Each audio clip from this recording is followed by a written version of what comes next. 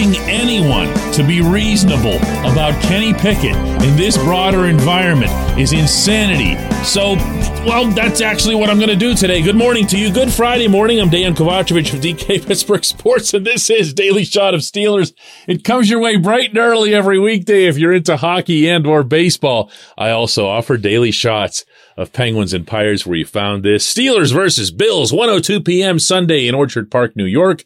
I'll be heading up there to cover the game beginning tomorrow night in written form for DK Pittsburgh Sports, in spoken form for everyone who pressed play on this particular podcast today. And I am looking forward to this. And I am attempting, like everyone else is claiming, to be doing this with a level head. I am legitimately, and I think fairly, excited about what Pickett can mean to this football team and to this city for years to come. I don't believe that's an overstatement. I see the pedigree, I see the talent, I see the poise, and it's exciting. That's okay. But I also feel like some tempering of expectations is in order. To start, this opponent is really good. This opponent might be the class of the AFC. A lot of people are already predicting Buffalo versus Philadelphia in the Super Bowl, although things can change over a long season, not the least of which are injuries. So we'll see how that pans out. But for the moment, there's nobody that would doubt that Buffalo is one of the top 2 or 3 teams in the entire league. Offensively, they're very good. Defensively, they're very good. In every way, they're very good.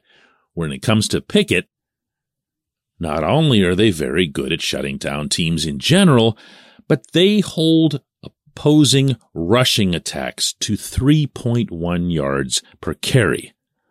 Now, if one takes into consideration that until last week, the Steelers' ground game had achieved next to nothing, and now they're going to be going against this group, it sure is asking a lot of Najee Harris and the offensive line to be the guys who help Kenny along.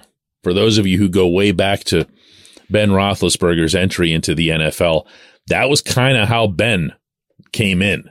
He was just, he's more than a game manager or anything like that, because he had his dynamic elements showing right away. But ultimately, Ben's chief responsibility was to turn around and give the ball to 36 and watch him go boom, boom, boom, boom, boom down the field. Kenny won't have that luxury. He won't have some weak/soft opponent to face. That might have been the case last week, but hey, we're not revisiting anything now. No, and by the way, he's doing it on the road against one of the more rabid crowds in all of football, most of whom, if not all of whom, are convinced that their team is heading back to the Super Bowl. So yeah, go get him, kid. Go get him. What can you expect at Point Park University in downtown Pittsburgh? Respect, rigor, relevance. That's the Point Park Pledge. You'll be treated with respect while being challenged and supported academically to graduate with career-ready, relevant skills. Visit pointpark.edu to learn more. I'm not making excuses in advance for Kenny. I've been insisting all along that I don't have a horse in this race. I don't have a narrative to drive. My stated belief from the beginning was that Pickett was going to be this franchise's quarterback at some point in the middle of the 2022 season. To state that, as I did, I also believed that Mitch Trubisky wasn't going to do it. He wasn't going to cut it. He might have been the right choice for week 1. I do not believe for a second the way the offense failed miserably in every capacity that he was the right choice to face the Jets. But that ship has sailed, and now it's Kenny's time. And now I think is where it's bearing a strong reminder that this is not going to be some linear rocket ship of progress. It's just not. He's going to go through his bumps. His offense constantly goes through its own bumps. And I can guarantee you that if and when things go wrong, there are going to be people who go, oh, was this a mistake? Did we put him out there too soon? And hey, has anyone seen Mason Rudolph? That sort of thing. Don't do that. Don't go there. This is Pittsburgh's quarterback now and into the foreseeable future. He is what you're hoping he'll be. He just might not be that right away.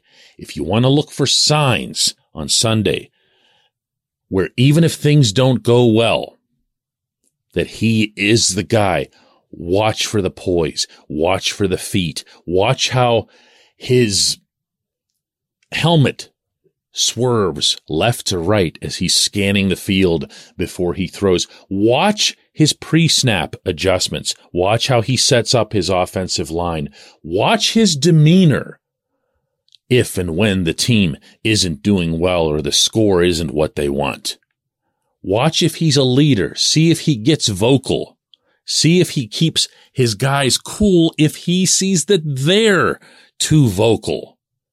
These are traits that Pickett's shown over the years. And he's shown it with this team through the summer. Hard comparisons to make, I know.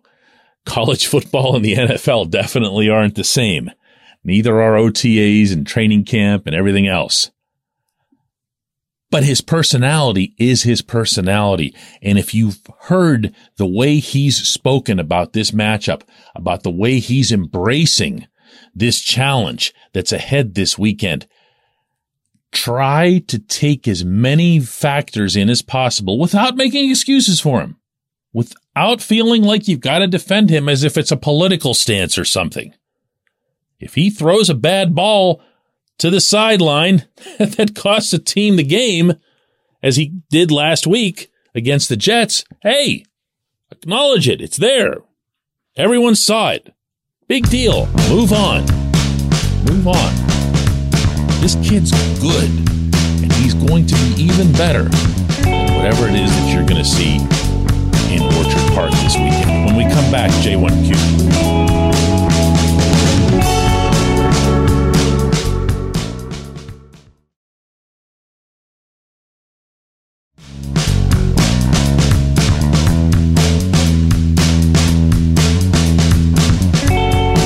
Back. It's time for Just One Question, and that's brought to you always on this program by the personal injury law firm of Luxembourg, Garvin, Kelly, and George, LGKG. They represent people who are hurt in car accidents, who need assistance with workers' comp and medical malpractice claims. The attorneys at LGKG have been designated super lawyers, capital S, capital L, for the past 15 years. And yes, that is a real thing. The super lawyer designation is reserved for the top 5% of all attorneys in Pennsylvania. Learn more about them at lgkg.com or by calling 888-842-5454.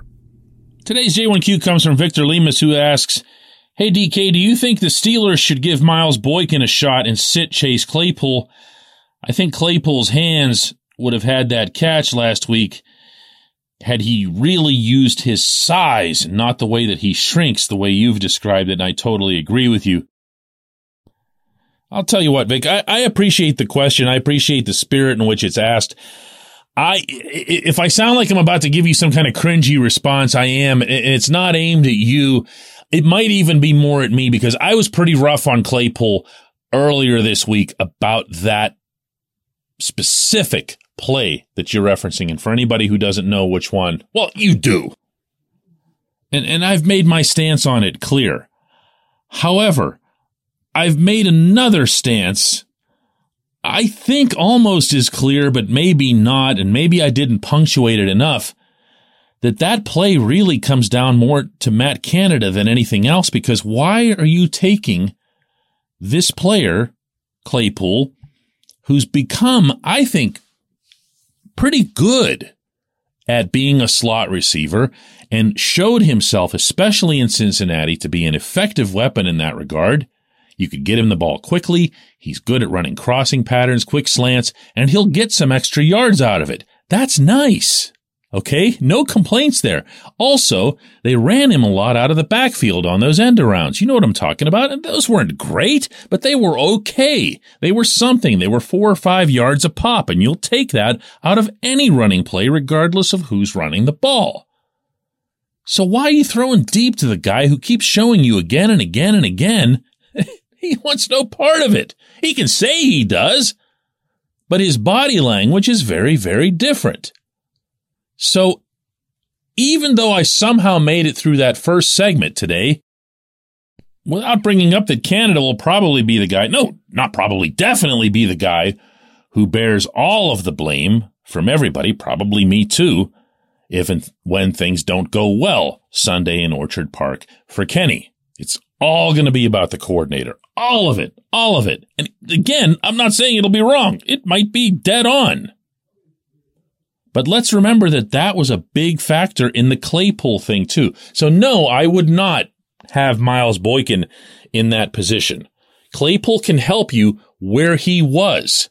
You know who I'd have in that position? Yeah, George bleeping Pickens. Stop overthinking this stuff.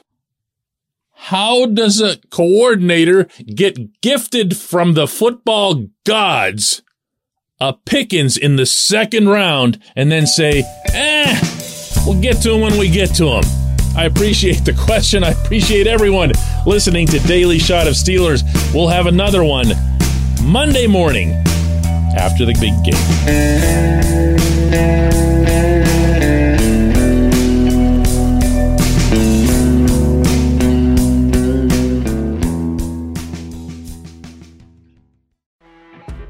You know when you're listening to a true crime story that has an unbelievable plot twist that makes you stop in your tracks? That's what our podcast, People Are the Worst, brings you with each episode. I'm Rachel.